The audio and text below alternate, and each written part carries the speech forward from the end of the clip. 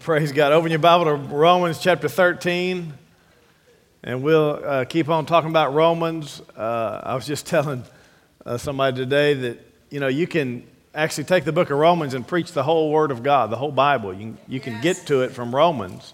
You could spend an entire year, probably an entire decade, preaching the book of Romans. Because it'll take you anywhere, take you everywhere. You can take any word, any phrase, any scripture, any truth, and you can go find all the connected dots in the Bible. And so it's a good window into the kingdom of God and the plans of God. So that's why we can take our liberty and spend as much time or as little time as we want to in it. But here we go, Romans chapter 13, because we finished chapter 12 last week. Romans 13, verse 1. Let every soul be subject to the governing authorities, for there is no authority except from God, and the authorities that exist are appointed by God. Now, you have plenty of scripture that talks about that within the church. Within the church, there's order and there's authority and there's placement from God for everybody. And we should all respect that and honor that.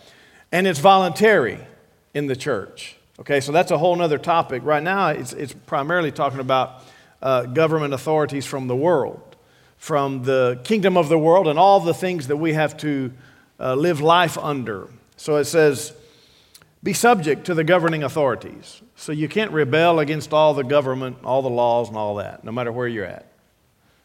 See, you're all enthused about that, but you will be. You will be. Everybody needs the slack jerked out of them. For there is no authority except from God, and the authorities that exist are appointed by God. And some people think, okay, that means that God has decided who will be in office, who will be elected, who will be appointed. He's decided who. Not exactly. He doesn't exactly decide. I mean, it doesn't seem like he would choose all the people elected by the people. But he has certainly appointed the office. The seat of that office and the authority of that office, he's appointed those things. And so he does have influence there, and we can trust God. Verse 2, therefore whoever resists the authority resists the ordinance of God. And those who resist will bring judgment on themselves. And that's why you got to be careful not to be harsh and speak evil against those in authority. Amen. Presidents and governors and mayors and all that kind of thing. You got to be very careful of that. The one scripture says that not even the angels bring railing accusation against the devil. They disputed with the devil, and they didn't even rail against him. They didn't even curse at him and tell him how angry they were. They didn't do that. They whipped him, but they didn't go through all that. And it says we're not supposed to revile or rail against authorities. So be careful. Verse 3, for rulers are not a terror to good works, but to evil. Do you want to be unafraid of the authority? Do what is good, and you'll have praise from the same. Do you want to be unafraid of the authority? Truth is, we're all supposed to have a certain respect for authority. Isn't that right? And if you don't want to be afraid of them, then just do good all the time.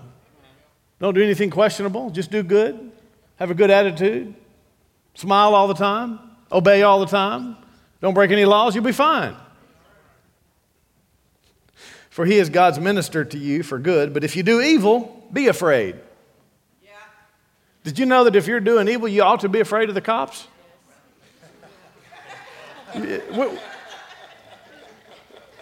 Listen. It's normal to be afraid of the authorities. That's normal, especially if you're doing evil. I remember my young years. All of us were afraid to see a police officer. Nobody wanted to see any police officer anywhere because we were afraid that we would get caught for whatever we were doing or thinking. We weren't sure, but that's natural. Be afraid, especially if you're doing evil. For he does not bear the sword in vain, for he's God's minister, an avenger to execute wrath on him who practices evil. That's amazing, isn't it? So we're going to go through that today and explain some of this passage and corroborate it with another witness from Scripture. so that we can understand why these things are so, all right? Turn with me to 1 Peter chapter 2, just to make sure that there's other account, because you can't really establish a doctrine without 2 or 3 witnesses. You can't say it's for all people of all ages, in all places, unless there's 2 or 3 witnesses. But this doctrine certainly has it. So 1 Peter chapter 2, verse 13 says, "Therefore submit yourselves to every ordinance of man for the Lord's sake." You're doing it for the Lord's sake. Whether to the king, even if you don't agree with their judgment or their law, you just do it for the Lord's sake. Whether to the king as supreme, or to governors as those who are sent by him for the punishment of evildoers, and for the praise of those who do good, for this is the will of God, that by doing good you may put to silence the ignorance of foolish men.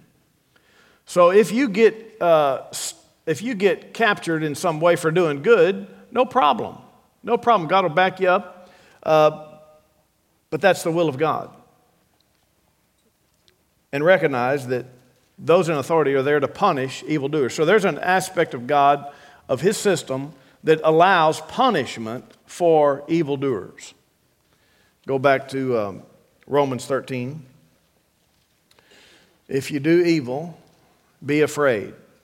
My friends and I, one time in my life, I heard freeze. And guess what I did? And I heard get on the ground. And I did. And I didn't want to make any sudden move because I understand what that means. And that's just how it's supposed to be.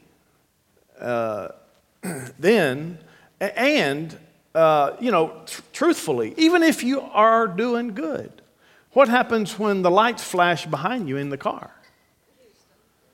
Your heart skips a beat. Oh my God. Oh, what am I doing? Is my seatbelt on? Is my speed limit? Isn't that right? The natural reaction is, authorities have caught me, and I hope nothing's wrong. That's natural. Your sticker, your license plate, all that goes on. It's natural, okay? And it's because there's institution in place to protect the innocent, punish the evildoer, keep order, and that's very legitimate. I do recall, all of my teenage years and then some were spent, making sure that you weren't caught doing whatever. And so the cops were not your friend, right? But then I remember when I came into the kingdom of God, in my mid-20s, I rededicated my life and I got serious with God and became good. My lifestyle became good. And guess what changed? My attitude against police changed. Instantly, they were my friends. And I would be driving down the road and I would see a police officer. And in my neighborhood, this was my neighborhood, my community, and I was serving God in it and part of a church in it and going to the neighborhoods and stuff. And every time I'd see a cop, I felt like I'm on the same team now. I'm helping good. I'm doing good for people. I'm helping the community. I'm saving people. I'm rescuing people. I'm protecting people. I'm doing the same thing they're doing, just a different way. They were my friends. So if your heart's right with God and your attitude's right, then the police officer will be your friend. So if you see a police officer in the parking lot, don't go way off so you don't have to go by them. Wave at them. Bless them. Love them. I know you are. But if you ever see any car go way around, they're probably doing something wrong.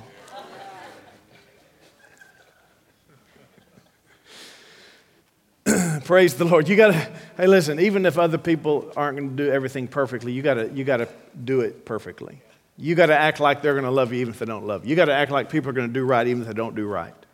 Whether that's where it's in retail or business or whatever, you got to trust that people are going to do right and know that God will back you up if they didn't. Yes. All right, let's keep reading here a bit. Therefore, verse 5. Therefore, you must be subject not only because of wrath, but also for conscience sake. Keep that in mind. You must be subject or in submission to the authorities, Not only because you're scared they're going to get you or do something or punish you or capture you, but also for your own conscience sake. Because if you do wrong, your conscience is also a governor. And if you violate your heart governor, your conscience, then you will find disconnection between you and God. Verse 6, for because of this, you also pay taxes. Before we get into the taxes, let me just cover a couple things here. Okay, so when we talk about governments, because we've had questions, should Christians be police officers? Should Christians be in the military? What if you have to kill somebody? Because doesn't God, command that we shouldn't kill? No, he doesn't. Okay, the command from the Ten Commandments was thou shalt not murder. I mean, it says kill, but the word means malicious murder, a malicious act, premeditated, something unjust. Because all throughout the Old Testament, God said kill them and kill them and kill them and kill them and kill them for various reasons, having to do with judgment against unrighteousness. Okay, so you have to keep that in check, because people that don't know the Bible will say, well, that's murder. You can't defend yourself and kill somebody, or you can't go to war. It's not true. And I've had to help some Christians who were in the military or as a police officer reconcile that, hey, they don't want to kill anybody, but they might have to. Is God going to be angry if they have to kill somebody? The answer is absolutely not.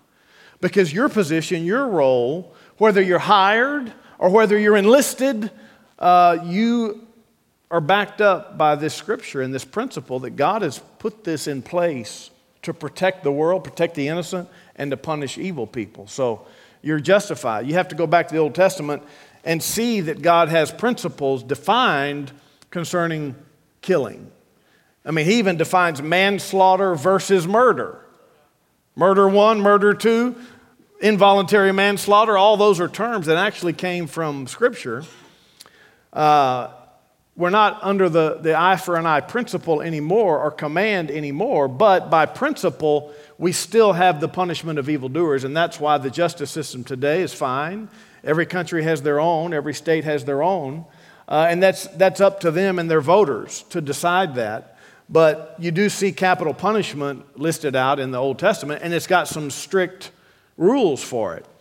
Let me just read you this passage from the Old Testament, just so you can kind of catch that there is reason and order about it all. The Old Testament goes so far as to say that if your ox gores a man, then he shall be killed, but the owner will be okay. But if the ox has gored somebody before and not killed, then the owner has to be killed too.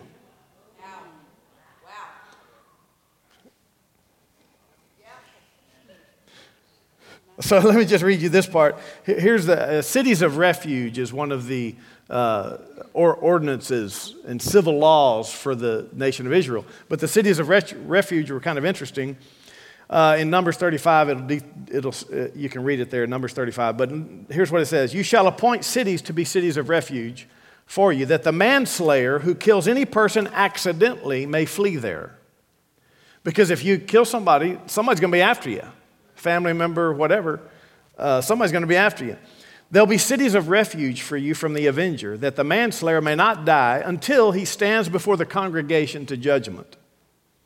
These 6 cities shall be for refuge for the children of Israel, for the stranger, and for the sojourner among them, that anyone who kills a person accidentally may flee there. But if he strikes him with an iron implement so that he dies, he's a murderer. Wow. The murderer shall surely be put to death. And if he strikes him with a stone in the hand, by which one could die, and he does die, he's a murderer. The murderer will be put to death. Or if he strikes him with a wooden hand, all these, instruments that could potentially kill somebody, he'll be put to death. He's a murderer. The avenger of blood himself, the avenger, shall put the murderer to death when he meets him. I'm not saying we're supposed to do this today. I'm just showing you that God set this up so that order could be kept in the nation and people in the nation would fear being criminals. You're supposed to fear being a criminal. If he pushes him out of hatred, or while lying in wait, hurls something at him so that he dies, or in enmity he strikes him with his hand so that he dies, the one who struck him shall surely be put to death. We got similar laws in the U.S. with this. A lot of countries do. And most of it's taken from stipulation like this, partly because it's just logical. Other partly is because God defined some of these things. They make perfect sense.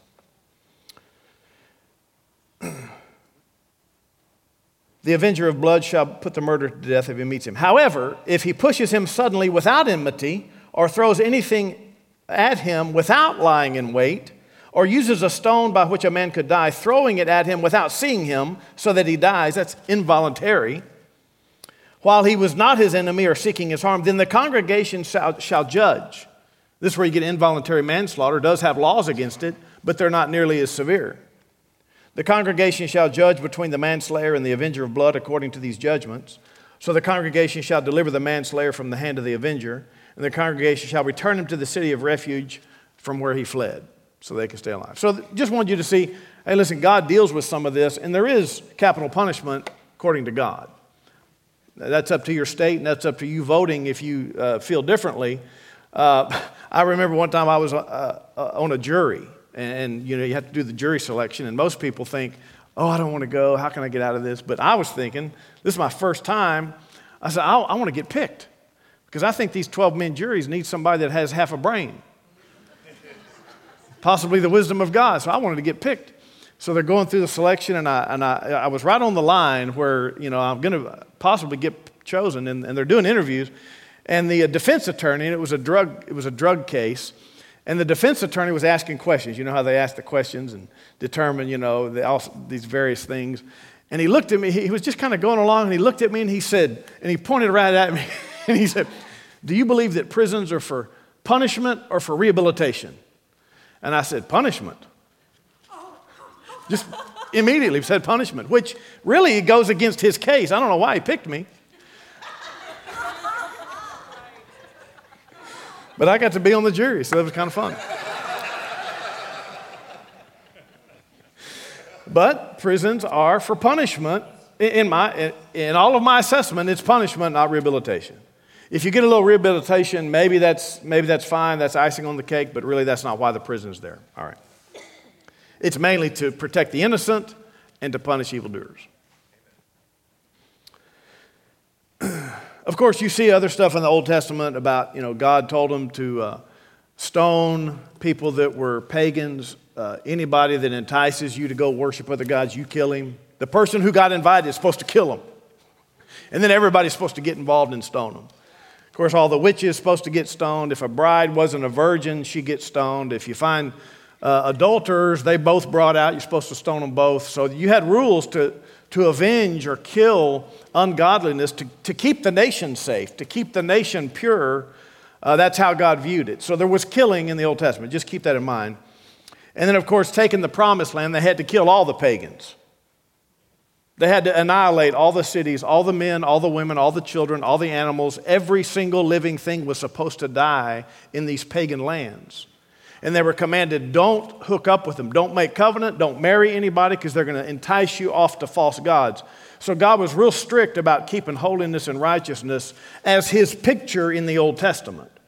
Now, since we have the gospel, things have changed. Now God's not telling us, go kill all the pagans. So there's no reason to have any holy war. All the holy wars in history were an abomination to God. God has never told Christians to go kill heathen people. Okay? That was strictly under the nation of Israel. All right? However, we still have this institution in society that God has ordained these governments and authorities to protect the innocent and punish evildoers. Not unchristian, not non-Christians, not for religious sake, not because their beliefs are different, but because their actions were harsh towards somebody. So we are allowed to punish people. Sure is quiet in here. Christians have wondered, can a Christian own a gun? What if we have to defend ourselves? Stuff like that. Turn with me to Luke chapter 22. Luke chapter 22. There's no reason. I wanted to write a book years ago, a little mini book to give to all soldiers. that go to war. To number one, help them feel confident that they're doing the will of God. God's ordained this role that you have, so be confident about it. Have grace in it. Don't feel guilty if you have to kill somebody. So, because if you start feeling guilty for stuff like that, it'll weaken you in every way. When your conscience is weakened, it just ruins you. So that was one reason. But then also to show them how to trust God for protection and safety and be led by the Spirit and all those little basic things that could really help them. But I'm not a military guy, and I just kind of didn't feel the Lord wanted me to, but it is a thought. It is a thought. Luke chapter 22. Now this is at the end of Jesus' ministry, and if you recall back in Luke chapter 9, when Jesus appointed the 12, he said, now don't take any money, don't take a second coat, don't take a staff, don't take any food, and I want you to go to preach the gospel. I want you to go into all the cities and preach the gospel ahead of me, and heal the sick, cast out devils, tell them the kingdom of God is here. All right, remember that? So he gave them their commission, and he told them not to take any provision for things, and there's a reason for it. That was their training so that they could learn to trust God. And that's when he said, and when you go into a house, say, peace be to this house if they receive you, and eat whatever they give you. So he's saying God's going to provide you. If you're going to work for him, God's going to take care of you and provide for you. And so that was their training, I believe, because here at the end, once he's about to depart to heaven, Luke chapter 22, verse 35, he said to them, when I sent you without money bag, knapsack, and sandals, did you lack anything? They said nothing. He said to them, but now he who has a money bag, let him take it, and a knapsack, and who has no sword, let him sell his garment and buy one. For I say to you that this which is written, etc., etc. Notice what he says. Okay, now that your training's over, yeah, go ahead and carry your food if you can. Take some extra stuff if you can. It's like he's not going to send me he's not going to send Pastor Joni to another nation without a suitcase. Make sense? And in this case, he said, go ahead and buy a sword. For what? Well, to kill wild animals. I don't know. To protect yourself from criminals. But just know that he allowed he allowed them to buy a sword. And then they said, verse 38, so they said, Lord, look, here are 2 swords. It's like, one gun's not enough. You need more guns. And he said to them, I know some people don't like guns. I get it. But just understand that weapons are okay with the Lord. Now, it may not be okay with you, but it's okay to have some protection for yourself. And he said to them, it's enough. Of course, we should take everybody through mental checkpoints. Your qualification, at least 100 questions plus a verbal, I don't know. It would be nice if we had some sort of restraint, but then again, who's going to be in charge of that? Because then the person in charge of deciding who's fit becomes very, very important. Anyway, that's a whole other social issue. But notice, look, here are 2 swords. He said it's enough. And then he goes to the Garden of Gethsemane, and the Judas brings all the Pharisees out, and here they're about to grab him. And verse 49, when those around him saw what was going to happen, they said to him, Lord, shall we strike with the sword? Got my sword. Can we fight these people that are coming after us? And one of them struck the servant of the high priest and cut his ear off. But Jesus answered and said, permit even this. And he touched his ear and healed him. Another gospel he said, put your sword up. I'm not here to fight, basically. If my kingdom were of this world, my servants would fight. Remember that? So this is not, okay, so the reason that this was wrong for Peter to cut the ear off was because this was religious persecution. And not only that, it was the plan of God for the Messiah, but this was religious persecution, which you do not use a gun or a sword for religious persecution. You take it. Okay? God allows us to protect ourselves and stay safe and try not to die, but he does not allow us to retaliate for religious persecution. Jesus promised we would have persecution. He said, blessed are you when men revile you and persecute you and say all manner of evil against you falsely for my name's sake. For yours is the kingdom of heaven. Then he went on to say, for great is your reward in heaven. So the principle of persecution is that we have to allow it for ourselves when it's religious persecution. All right? Now that doesn't have anything to do with a criminal who's trying to attack you or rob you or kill you or harm you or hurt you. When it comes to a criminal, oh no, pull out the sword. Or you can pull out the name of Jesus. You don't have to have a weapon. You can live weaponless. Fine. You can do it with the name of Jesus. But on the other hand, if you also have a weapon and need it, then there's no repercussion for you. You can do it with a good conscience. Like how many of you men have planned in your own mind if somebody broke in the house? How many of you, raise your hand if you've planned what you would do? Bunch of heathens. Just kidding. It's the natural thought because, listen.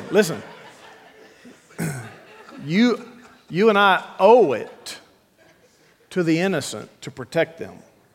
We owe it to the innocent to protect them more than the criminal to keep them alive. You need to learn how to side with righteousness. As much as God would hate death, we do too. And as much as we would mourn over the loss of any soul, more so we defend righteousness and we protect the innocent. And so you have to recognize that almost all judgment, not all, but almost all judgment is highly centralized on protecting innocent people, defending innocent people, giving justice to the innocent. And if you don't, then you're at fault.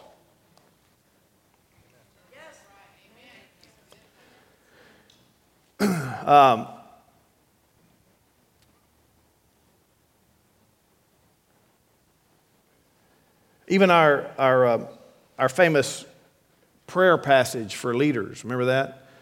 That first of all, supplications, prayers, and intercessions and giving of thanks be made for all men, for those who are in authority, for kings, for those who are in authority.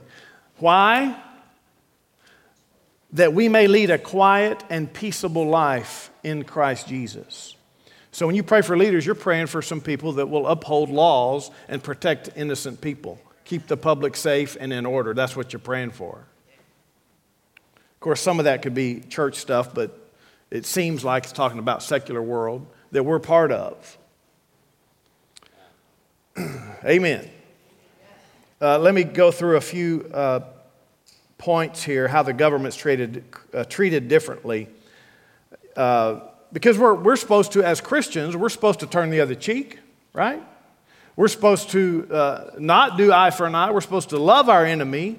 So none of this has anything to do with you hating people or hating enemies. Even the attack on the Twin Towers in 01, that was really not persecution. Now, the Muslims said it was, in the name of a religious war, but it wasn't. It was just demonized people harassing others because of the demon of covetousness and economic oppression and all this other garbage. Had nothing to do with Jesus. Make sense? So that was not religious. That means we don't turn the other cheek. That means they need to get punished for what they did. And so I'm all for that. I think we all should be all for that, to keep the world safe, to keep cities safe, etc., to keep the innocent safe. So number one is the innocent's protection. Number two is our attitude about it is never vengeful.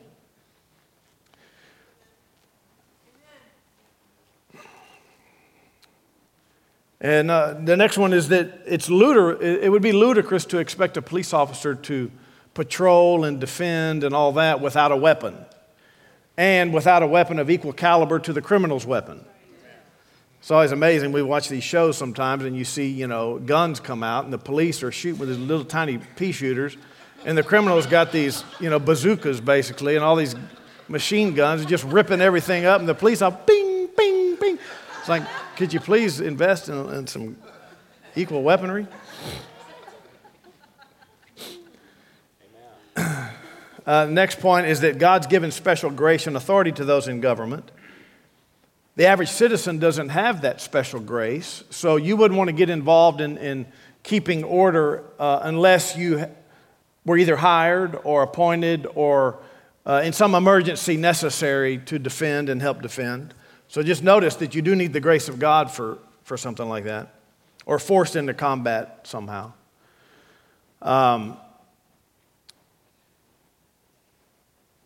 I think that Christians should consider being a police officer in the military because God needs people with wisdom in those roles. So don't shy away just because it puts you on the front line, might have to do something like that. Get the grace of God if you're going to do it. Amen? All right, y'all want to go pay some taxes? Let's go pay taxes. Praise the Lord. Everybody's fired up about it. Go ahead. Romans chapter 13. Romans chapter 13, verse 6, for because of this, you also pay taxes. What's he saying? He's saying, so that you can have these authorities in their place, you pay taxes. Makes sense, right? Because of this, you also pay taxes, for they are God's ministers attending continually to this very thing. Now, how much tax should citizens pay? As little as possible. I guess I won't get into that, but we believe that government should be as little as possible. So we do need some police, we do need some military, we need some protection, stability. We need a shield to ward off all threats. And we need our roads paved. Other than that, we don't need you. No, there's a few more things, but let's keep it as small as possible. Otherwise, it'll start dominating us. Every country that takes too much in taxes starts to dominate the people. So people should recognize everybody's on their own. I don't need the government to help me, support me, except in a couple areas. Verse 7, render therefore to all their due. Taxes to whom taxes are due, customs to whom customs, fear to whom fear, respect to whom respect, honor to whom honor. Basically do what's right. Owe no one anything except to love one another. For he who loves another has fulfilled the law. Some have taken this scripture and said you should never borrow money from anybody. It says don't owe them anything. I don't really think you could take that doctrine from this. I think it's dangerous to do that. It puts people under a burden that they can't bear. If you need to borrow money, you can borrow money. Just be reasonable and pay it back. It means don't miss a bill. You can have a mortgage. Some people say, oh, no, you need to save up your money to buy a house. Well, that means I'll be 65 years old before I could ever buy a home in cash. So don't do that to people. It seems noble, and some have tried it, and some have done well at not borrowing anything ever, but there's a wise way to borrow money. It's not a sin to borrow money. If you got to be wise, though. You can't be flippant, and you got to be frugal and all that. So owe no one anything except to love one another. You don't owe them extra explanation. You don't owe them all the things they might be expecting. You just owe them some real love. What does that mean? That means you got to treat them right, think of them right, be right, do what's right and reasonable, and you don't have to be ordered around by people to fulfill the love command. Owe no one anything except to love one another, for he who loves another has fulfilled the law. This is one way to take a look at the law. Do we have to keep the law? Well, if you'll just love everybody perfectly, you will have kept the law, basically. Now, obviously, has nothing to do with what you eat or what day you worship on or all the other Jewish ceremonial commands. It has to do with all the moral commands. So if you will walk in love with your fellow man always, with everybody, treating them perfectly as Christ would in every situation, you will have fulfilled the law that we're required to fulfill, the moral law. Verse 9, for the commandments, you shall not commit adultery, you shall not murder, you shall not steal, not bear false witness, not covet. If there's any other commandment, all are summed up in this saying, namely, you shall love your neighbor as yourself. Love does no harm to a neighbor. Therefore, love is the fulfillment of the law. So if you still are concerned about the law of Moses, just walk in love. Praise the Lord.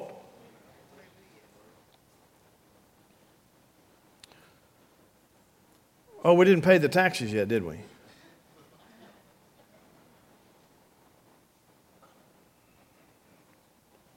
I was just going to mention this because the other tax moment with Jesus where the Pharisees and the Herodians came and tried to trick him, saying, you're going to pay taxes to Caesar? And Jesus said, let me see one of those coins. And it was a denarius, a little silver coin. And apparently it has an inscription of the ruler, and it says divine. And so the Jews hated that because it's a false, engraved object. And so they didn't want to pay taxes because of that. And so it was a trick question. The Herodians were political leaders. They didn't have any care for religion, but they teamed up with the Pharisees. They were both against Christ, so they teamed up together to try to trick him. And Jesus used one of his, wise, thoughts from the Holy Ghost in the moment. So let me see the coin. Whose inscription is it? Caesar. That's Caesar's inscription. He said, render unto Caesar what is Caesar's and unto God what is God's. So therefore he covered both. If you're in society, you have to obey the laws of society. So we're basically living in two kingdoms. We operate in the kingdom of God, but we also have to function in the kingdom of the world, which always has a ruler and a leader. And so go ahead and you got to honor them, take care of them, give them what's due. Make sense? Just hopefully you get a lot of deductions at tax season.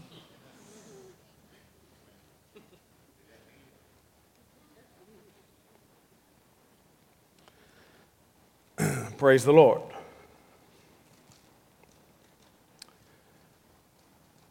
All right, let's turn to James and do some love stuff, and then we'll come right back. James called it something even extra, if you recall. James chapter 2.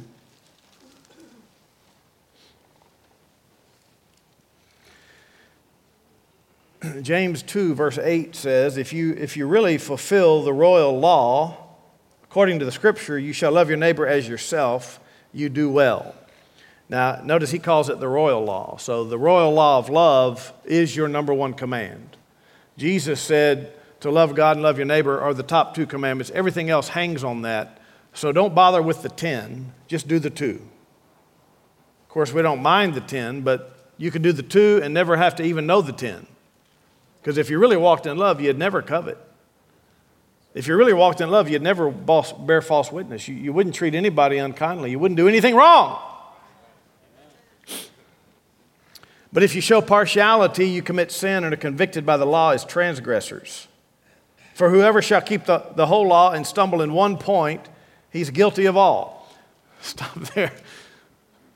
So don't go trying to fulfill all the details. Just honor the law of love and you'll be safe. Because you're already guilty of so many things. So you got emphasis in your life, and it's the love command. Look at, well, this whole passage here is talking about partiality. I'll just read it. Chapter 2, verse 1. My brethren, do not hold the faith of our Lord Jesus Christ, the Lord of glory, with partiality. For if there should come into your assembly a man with gold rings, fine apparel, and there should come in a poor man in filthy clothes, and you pay attention to the one wearing the fine clothes, and say to him, you sit here in a good place. Say to the poor man, you stand there, or sit in my footstool. Have you not shown partiality among yourselves and become judges with evil thoughts? Interesting point, isn't it? So you and I in the church have to recognize the world's ways do not enter this building. We don't esteem rich higher than poor, ever. We would never do that. You should never do that. Never try to buddy up with the rich-looking people. Never, ever. Sometimes the poor people dress up like rich people. Regardless, don't let that thought process remain in you. It's a sinner thought. It's a heathen lifestyle. It's selfish, greedy nature. You're supposed to be born again out of the selfish, greedy nature, so you would never, ever think like that.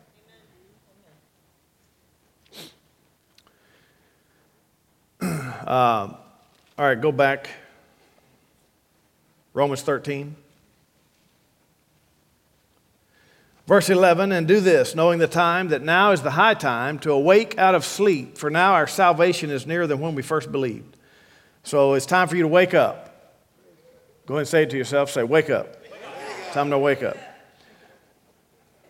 Especially if you're sleeping in church. Wake up.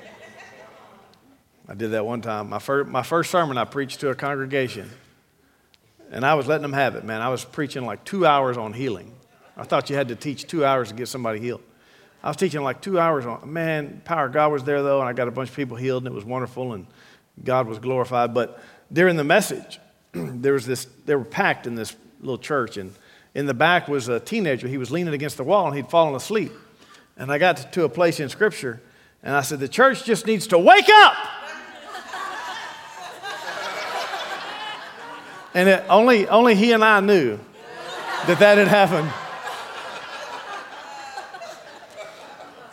Thought I understand how this preaching stuff can work.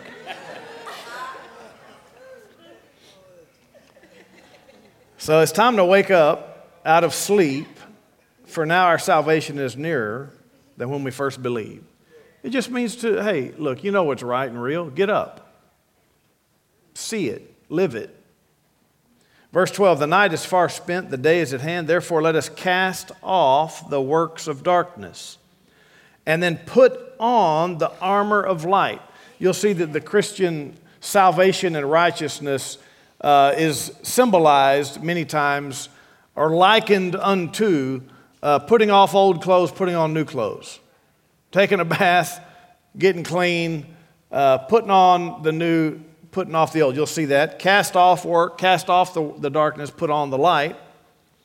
Let us walk properly as in the day, not in revelry and drunkenness, not in lewdness and lust, not in strife and envy. Notice how you get a lot of instructional commands in salvation. Isn't that right? There's no way that a Christian can just run off and say nothing matters anymore because we're under grace. Oh, okay, just throw out your New Testament, I suppose. You can have one page that has one word on it, grace. You're going to ignore everything else? No instruction gets to come with grace? Absolutely not. That was a terrible, terrible deception. It harmed a lot of people. Under the premise of something very right and real, that you are saved by faith alone and not by your behavior. Very, very accurate, very real, very freeing for people who didn't understand it properly. But then read the next page so that they're instructed properly, so that they can live right. Yeah, you're saved by faith alone. Now live right. Verse 14, but put on the Lord Jesus Christ and make no provision for the flesh to fulfill its lust. So you got to put off something, you got to put on the Lord Jesus Christ. And you'll recall a lot of scriptures have to do with this. I'm not going to go through it all. I did a message one time called The Christian's New Clothes. Remember that old fable, The Emperor's New Clothes? It's a funny picture in church, but basically change your clothes. Even salvation and righteousness are talked about. The gown of salvation and the robe of righteousness is something that you willingly, on purpose, put on by faith. And in doing so, the supernatural part takes place and you become a new person. You actually change. You're not faking it. You're not like taking off the clothes at night, putting them back on the weekend. You're actually changed once you put them on. I mean, you do have to some degree keep it on by faith, but at the same time, it changes you when you truly put on the Lord Jesus Christ. You're not faking religion. You're not faking good behavior. You're not just putting on a smile. Something's changed from within, but it had to do with you by faith putting on the Lord Jesus. Of course, you recall, put on the whole armor of God. And then you can go through all the pieces. So you got to put on those things by knowing of them, having revelation of them, and keeping them dear to your heart. You don't have to physically get in the mirror and, I'm getting ready to go to work. You don't got to do the symbol of it. The symbol is there so that you remember that those things are already yours. Just make sure your life keeps them close to your soul. I know I'm saved with my helmet. I know I'm righteous with my breastplate. I've got my sword of the Spirit. I know what to do. Other scripture says you put off, concerning the former conduct, the old man. Put off the old man that grows corrupt according to the deceitful lusts. This is when some of the wives are like, yeah, I've been trying to put off my old man for... Colossians 3 says, put off all these anger and wrath and malice and blasphemy and filthy language out of your mouth. Christians, you got to clean up your mouth. So maybe we should have bar of soap day. Really, if you'll put on the Lord Jesus, you'll stop cussing. You'll stop slanging. Then it says, and don't lie one to another, since you've put off the old man with his deeds. All right. Romans chapter 14 says, receive one who is weak in the faith, but not to disputes over doubtful things, meaning don't quarrel. So there's people that are weak in the faith. They're undeveloped, they're not strong, they're feeble. That's another word for the word weak. They're feeble, they're weak, they're new, or they're just unlearned, they're unsure, they're flimsy. Let's say, so there's people that are flimsy in the faith. Is that okay to say? We're not putting people down if they're weak in the faith or new to the faith or just don't know. But he's addressing this. Receive them. Receive them. But don't argue over petty things that many times the weak will bring to the table. For one believes, and then this context is about what to eat. So they had to deal with this in a big way back then because the Jews were familiar with the law of Moses. There was lots of food commands. It's in Scripture. Today we don't have that in a big way, but we are seeing it some because people read the Old Testament. Christian groups form trying to, adhere to some of the law of Moses. And then now they're, begin to command to abstain from certain foods or make Christians do certain things with food. And he's saying, so we can still use this for today. But look, notice what it says. For one believes he may eat all things, but he who is weak eats only vegetables.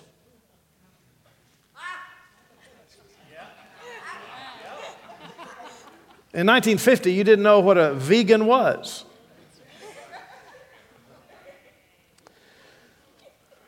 Let not him who eats despise him who does not eat.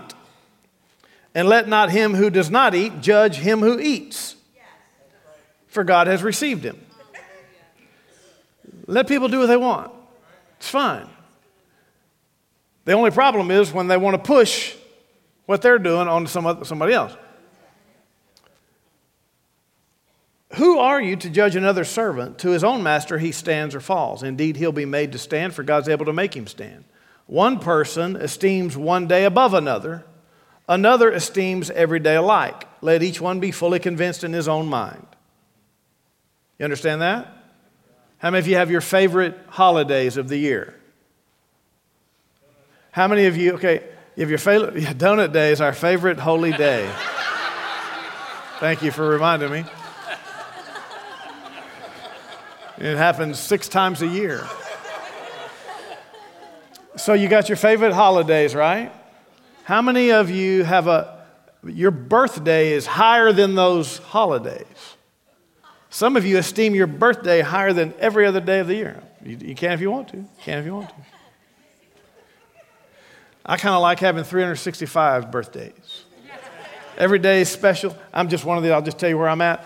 Every day is pretty much the same day. I love every day. It's the same. I don't have any extra stuff on any day except Donut Day. Sundays are beautiful. Fridays are beautiful. Mondays are beautiful. Of course, I get excited about things just like everybody else, but at the same time, I don't think any day is more special necessarily. I like to treat people excitedly and wonderfully every day of the year. I don't need to wait for your birthday. That's just me. You do what you got to do.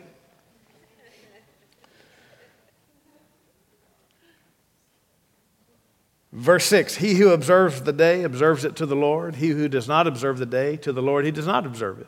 He who eats, eats to the Lord. He who gives God, for he gives God thanks. And he who does not eat, to the Lord he does not eat and gives God thanks. One thing that you do recognize that, hey, look, for a new Christian who maybe comes to church or becomes your friend and they look at you funny when you eat bacon, right? Well, we're going to get some instruction here. What are you supposed to do if they think it's a sin? So all of a sudden we got a little conflict here amongst Christians on a petty thing, a small thing. But hey, wait a second. Let's deal with it appropriately. Even though we can eat bacon, technically or scripturally, Spiritually, new covenant spiritually, we can eat bacon. Jesus changed it, allows us to eat even the unclean stuff from the Old Testament. So there's time to teach somebody that it's okay to eat bacon, catfish. There's a time to teach that, and they'll learn that hopefully later. But in the moment, let's adhere to what the Scripture says here. Because, weak people have a chance to get stronger and understand better. So we'll trust that happens right, but we do need to be sensitive to people. Verse 7, for none of us lives to himself, no one dies to himself. For if we live to the Lord, and if we die to the Lord. Therefore, whether we live or die, we are the Lord's. For to this end Christ died and rose and lived again, that he might be Lord of both the dead and the living. But why do you judge your brother, or why do you show contempt for your brother? For we shall all stand before the judgment seat of Christ. For it's written, as I live, says the Lord, every knee will bow to me, and every tongue confess to God. So then each of us shall give account of himself to God. Now, this doesn't take away the need to instruct people in the ways of God and the instructions of the New Testament and all that. He's just saying, hey, listen, don't be critical or judgmental on a personal level with somebody's lifestyle. I mean, unless it's obviously sinful, you can then help them get the beam out of their eye. I mean, the speck out of their eye. Yeah, the speck out of their eye. After the beam is out of your eye. Okay. Verse 13, therefore, let us not judge one another anymore, but rather resolve this, not to put a stumbling block or a cause to fall in our brother's way. So here we see this term stumbling block. You've heard that before, but stumbling block should be part of your consciousness, that you will not cause another person to stumble in their walk with God or their quest for God. So therefore, your lifestyle absolutely does matter. I know and I'm convinced by the Lord Jesus there's nothing unclean of itself. What goes in a man doesn't make him unclean. It's what comes out. But to him who considers anything to be unclean, to him it is unclean. So if a person thinks it's a sin to eat a catfish or a shrimp or a pork chop, it's a sin. And you've heard me tell the story. I was with a certain minister, and this teaching about trying not to eat pork and stuff like that really kind of infiltrated the church in the past 15, 20 years and entered into the pulpit. And even spirit-filled people that knew the Word of God began to preach. Oh, well, yeah, you're a good Christian, but if you'll be a better Christian, if you'll go, adhere to some of these laws that God gave to the Israelites, because if he gave it to them, boy, it's settled. And so even preachers were kind of promoting this stuff. And I was sitting with a spirit-filled guy having dinner. Has a great ministry, still has a great ministry. And we're sitting there, and he says, we were going to order some food at Chili's. And we're looking at the menus, and the waiter comes up, and he's about to order, and he looks at me, and he looks at the waiter, he goes, I know we're not supposed to eat bacon, but I'll have a bacon cheeseburger. I thought, my thought was, don't. If you think it's a sin, don't. If you think it's wrong, don't do that. Mess your conscience up. Now, I don't know the reason he was saying that. It could have been just for health reasons, but I know he had talked about this a little bit. So I connected the dots and thought, man, he thinks it's a sin to eat bacon. It's like, don't eat it. Cut the bacon off. But if you cut the bacon off, if you're going to eat via Jewish ordinance, you can't have the cheese either. Because the meat and the cheese cannot be touching. There's a command that says you cannot seethe the lamb in the mother's milk. You can't put the meat and the milk together. So no meat and cheese go together. No pizza for you. Only cheese pizza. Only cheese pizza.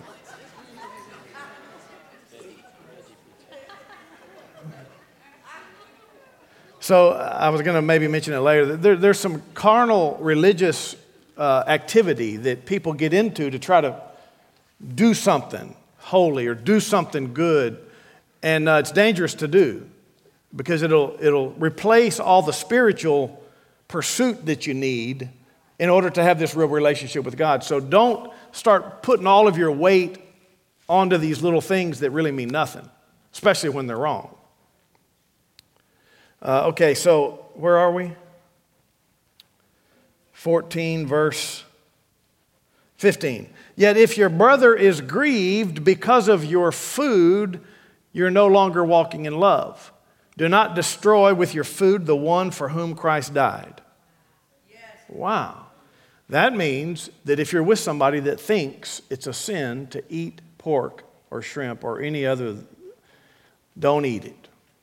So if you're with a brand new person from India who has believed in Jesus Christ and you go to eat dinner, do not order a steak. Isn't it the cow that they... So no meat for you. Chickens only. Make sense? That's how you think about this. I'm considerate of what they believe. Verse 16, therefore do not let your good be spoken of as evil. For the kingdom of God is not eating and drinking, but righteousness and peace and joy in the Holy Spirit. So the reality is, it's not what you eat and all these little knick-knack activity that the Jews had to follow. It's the kingdom of God. So the reality is the kingdom of God is not these little things that fill up church time. I mean, this church, we try to leave most of that out. But you can just imagine all of the things that some denominations do in the name of religion. The rigmarole, the candles, the water, the extra words and extra doctrines that they bring in to make people feel like, okay, this is what we do. The kingdom of God is the spiritual side, righteousness, peace, and joy. That's reality for us. Your pursuit is those. Eaten or not eaten doesn't make you holy. Verse 18, for he who serves Christ in these things is acceptable to God and approved by men. Therefore, let us pursue the things which make for peace and the things which one may edify another. Do not destroy the work of God for the sake of food. I know you want to eat it, but don't destroy the work of God just because you're salivating over the steak or whatever the thing might be. All things indeed are pure, but it's evil for the man who eats with offense. We probably have to start being careful with all the vegans and vegetarians out there. If we're trying to lead them to Christ, probably ought to at least consider it, don't you think? Good point. Nobody's very enthused about that one in here. They're like, oh, we really got to do this? Yeah. It's easy when it's like old-timey. It's good neither to eat meat, nor drink grape juice, nor do anything by which your brother stumbles or is offended or made weak. Now, I know it says wine. It's good neither to eat meat or drink fermented grapes, however fermented they may be, by which your brother stumbles. So if anybody thinks that it's a sin to take a sip of fermented grape juice or partially fermented grape juice, don't drink it. We have a whole thing on why it would be ridiculous for Christians to continue drinking alcohol. It's the number one badge of the world. You're supposed to abstain from all appearance of evil. There's only one real reason to take sips of fermented anything. And we have the Holy Spirit. So that's a whole other teaching. But notice what it says here. You certainly could never take a sip in front of any other Christian who thought it might be a sin. And you really shouldn't take a sip in front of anybody else that's not saved, just in case they think Christians don't drink. So the stumbling block sin really is the thing that it almost just obliterates all Christian drinking. Well, I just do it by myself at home. How did you get it into your home? Where did you buy it? Somebody might have seen you. Listen, that's why we instruct, so we have all these gospel tracts out here, and we try to help people get familiar with, handing tracts out to people and using it to lead people to Christ. It's a valuable tool. And if you're a little scared to do that with people, you can hide it places. You can hide it at Walmart. You can stick those tracts in all the pant pockets and jacket pockets and purses and something to get when the customer gets home. They're like, what is this in my item? And then they can get saved. Well, we also say go to the beer section at the grocery store and just shove them in the beer boxes. But every time I say to do that, I always say, but don't get caught on the beer section by any Christian.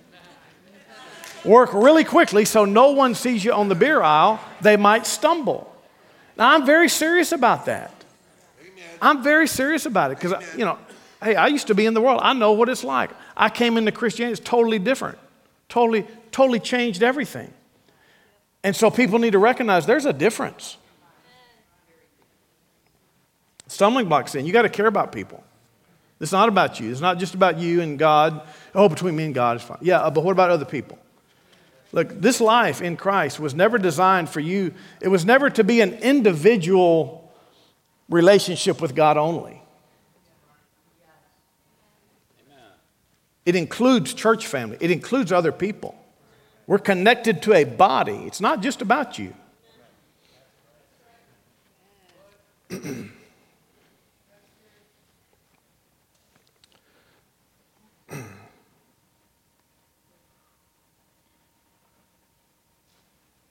It's good neither to eat meat nor drink wine nor do anything which your brother stumbles or is offended or made weak. Got it? Go to 1 Corinthians chapter 10. Just make sure we're right about this. 1 Corinthians chapter 10.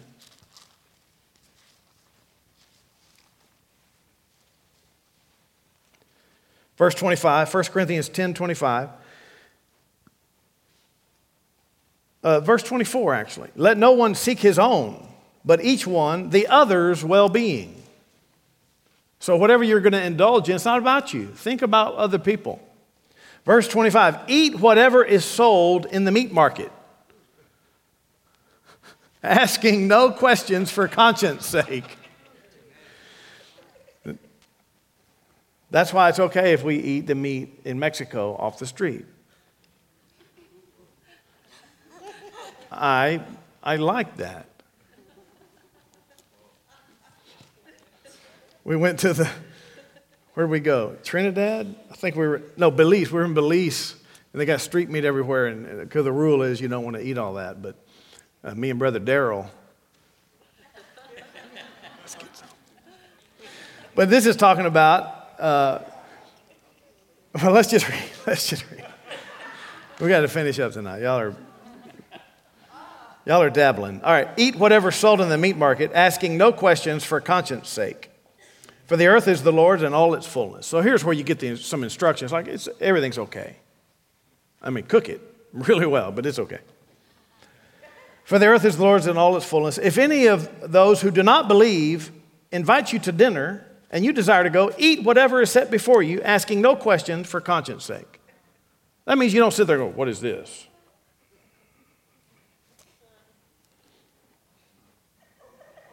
But if anyone says to you, this was offered to idols, do not eat it. Listen, look what it says. Do not eat it for the sake of the one who told you. You could still eat it. It's not a sin. But for the sake of the one who told you, don't eat it. If they've admitted it's offered to idols, you need to show them, I ain't playing your game. I have one God. I'm not eating it. And for conscience sake, for the earth is the Lord's and all its fullness. And look what he says. Conscience, I say, not your own. It's not because you may feel guilty, but that of the other. For their own conscience, show them and let them see you're not going to play the other God game. For why is my liberty judged by another man's conscience? But if I partake with thanks, why am I evil spoken of for the food over which I give thanks? Therefore, whatever you eat or drink, whatever you do, do all to the glory of God. Give no offense either to the Jews or to the Greeks or to the church of God. Notice he's classifying three different groups of people. It doesn't mean that God looks at three different groups of people all the time. Some have tried to teach that. I don't think it's valid. You'll see this throughout Scripture that because there were Jews and Gentiles in proximity to one another in the preaching of the gospel. And then you had this new group, the church getting saved and everybody coming in. He's saying there's three groups of people you need to be careful with.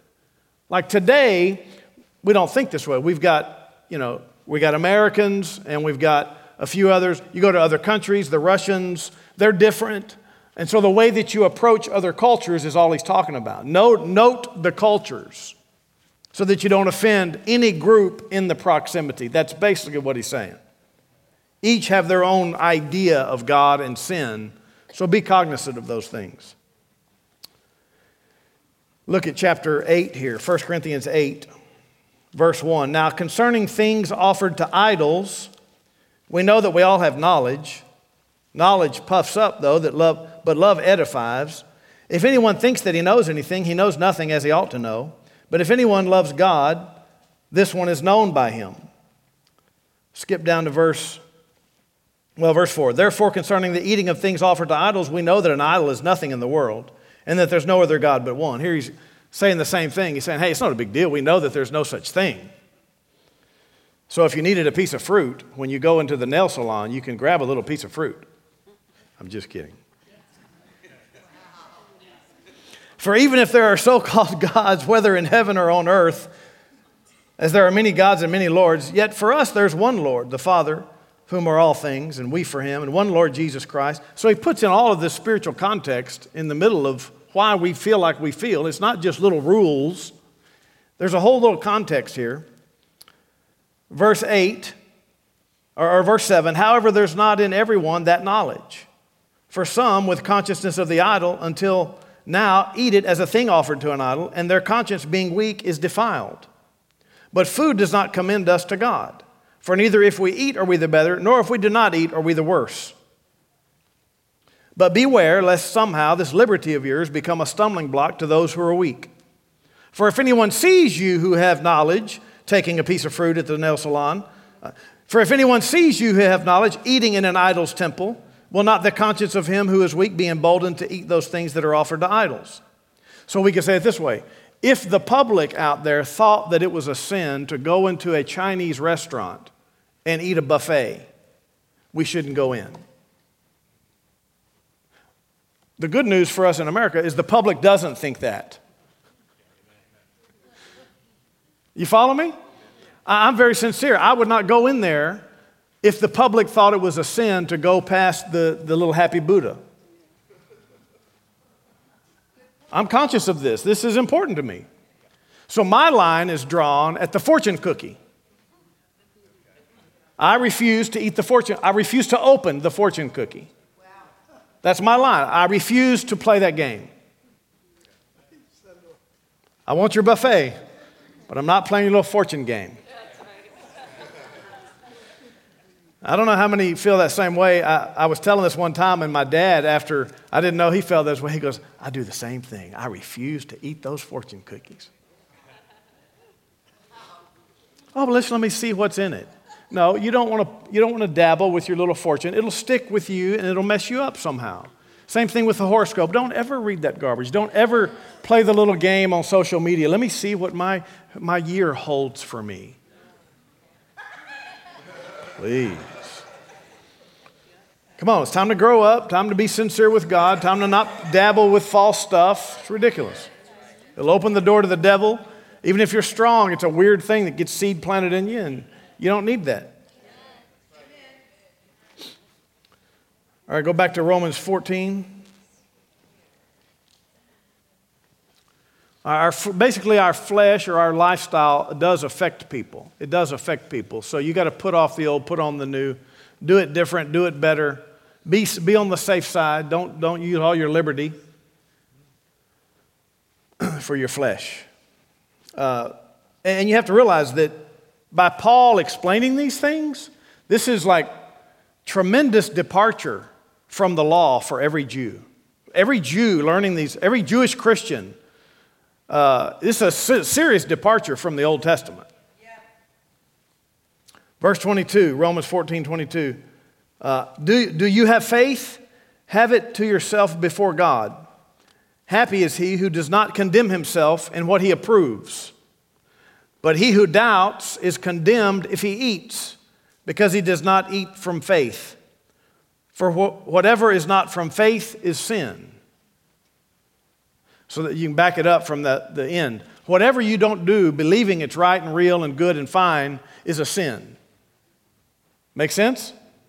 So for all of you here, you've heard that it's okay to eat any food. Isn't that true? Shouldn't have any problem with that. Shouldn't feel guilty for eating an animal that had to be killed.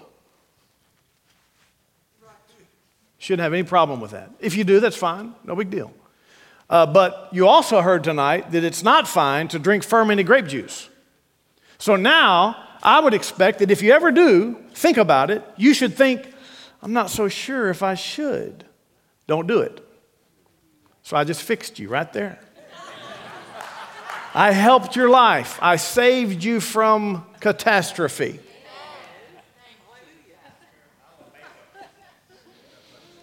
And if you're thinking, I'm going to do it anyway, okay, no problem. No problem. Fine. No problem. I'm not your judge.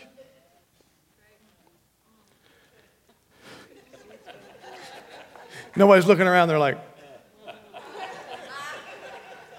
okay, so I want you to see this, the way that God looks at some of these things. And this is how there's many times a new Christian will start serving God and getting excited. And they don't know any lifestyle commands. That they haven't read all this, they don't know any of this. Their lifestyle looks pretty much the same. Could be a week, a month, could be a year, could be 2-3 years. Could be a long, long time. They don't know anything that they need to consider changing. They're just happy serving God. Glory to God. Coming to church, loving Jesus. And even though technically they're doing wrong things, because they don't know it's wrong, it's not even a sin. Because they have no guilt, it's not even a sin. God honors that. I remember my first pastor telling a story. He said when he got saved, he was delivered and so excited. And he was reading his Bible at the coffee table. He had a 12-pack of beer. He's chugging beers, reading his Bible, chugging beers, drinking, reading his Bible, all excited about God. And his wife comes into the room, and she sees him, and she was antagonizing him, in a mean way. And she said, if you were really a Christian, you wouldn't be drinking. And it shocked him. He's like, oh, Christians don't drink? He didn't even know. I say it wasn't even a sin. I say he didn't have any conviction of it. But whatever you can't do in faith is a sin. And so you and I are in charge of this conscience. So only you know what's in there. Paul made these statements. Well, remember when they came to Jesus with the adulterer and they said, she should be stoned, right? And Jesus said, well, he that's without sin cast the first stone. And the Bible says something very important. It says, and each one of them, being convicted by their own conscience, left one by one, till none were left. Remember that? So it's your conscience that does the convicting. It does the alert. Paul said this in Acts 23. He said, men and brethren, I have lived in all good conscience before God until this day. You should be shooting for that. We should be shooting for that. Acts 24, he said, I exercise myself. I exercise myself to have always a conscience void of offense toward God and toward men. These are benchmarks from one of our best Christians that we know. That you and I, we need to live up to our conscience as well. Because if you don't, your faith will leak out. If your conscience is strong, your faith is secure. But if your conscience accuses you of sin, your faith will leak out. You learn it all, it's wonderful, you're trying to trust God, but if your conscience is nagging at you, your faith is going to get weakened. Make sense? All right. Thank you for joining Pastors Chaz and Joni today from Houston Faith Church. If you're looking for a good home church in Houston, Texas, we'd like to invite you to be our guest anytime. What you'll find is that Houston Faith Church is highly committed to the Word of God, the love of God, and the Spirit-filled life and ministry that Jesus expects. We know that everyone wants to make a difference in this life, and that the Great Commission of the Lord Jesus Christ is the main thing for all of us. You'll find your purpose here and grow strong in faith at Houston Faith Church. Find more faith-building resources on our YouTube channel or subscribe to our free audio podcast. You can also connect with us on Facebook and Instagram. See you soon.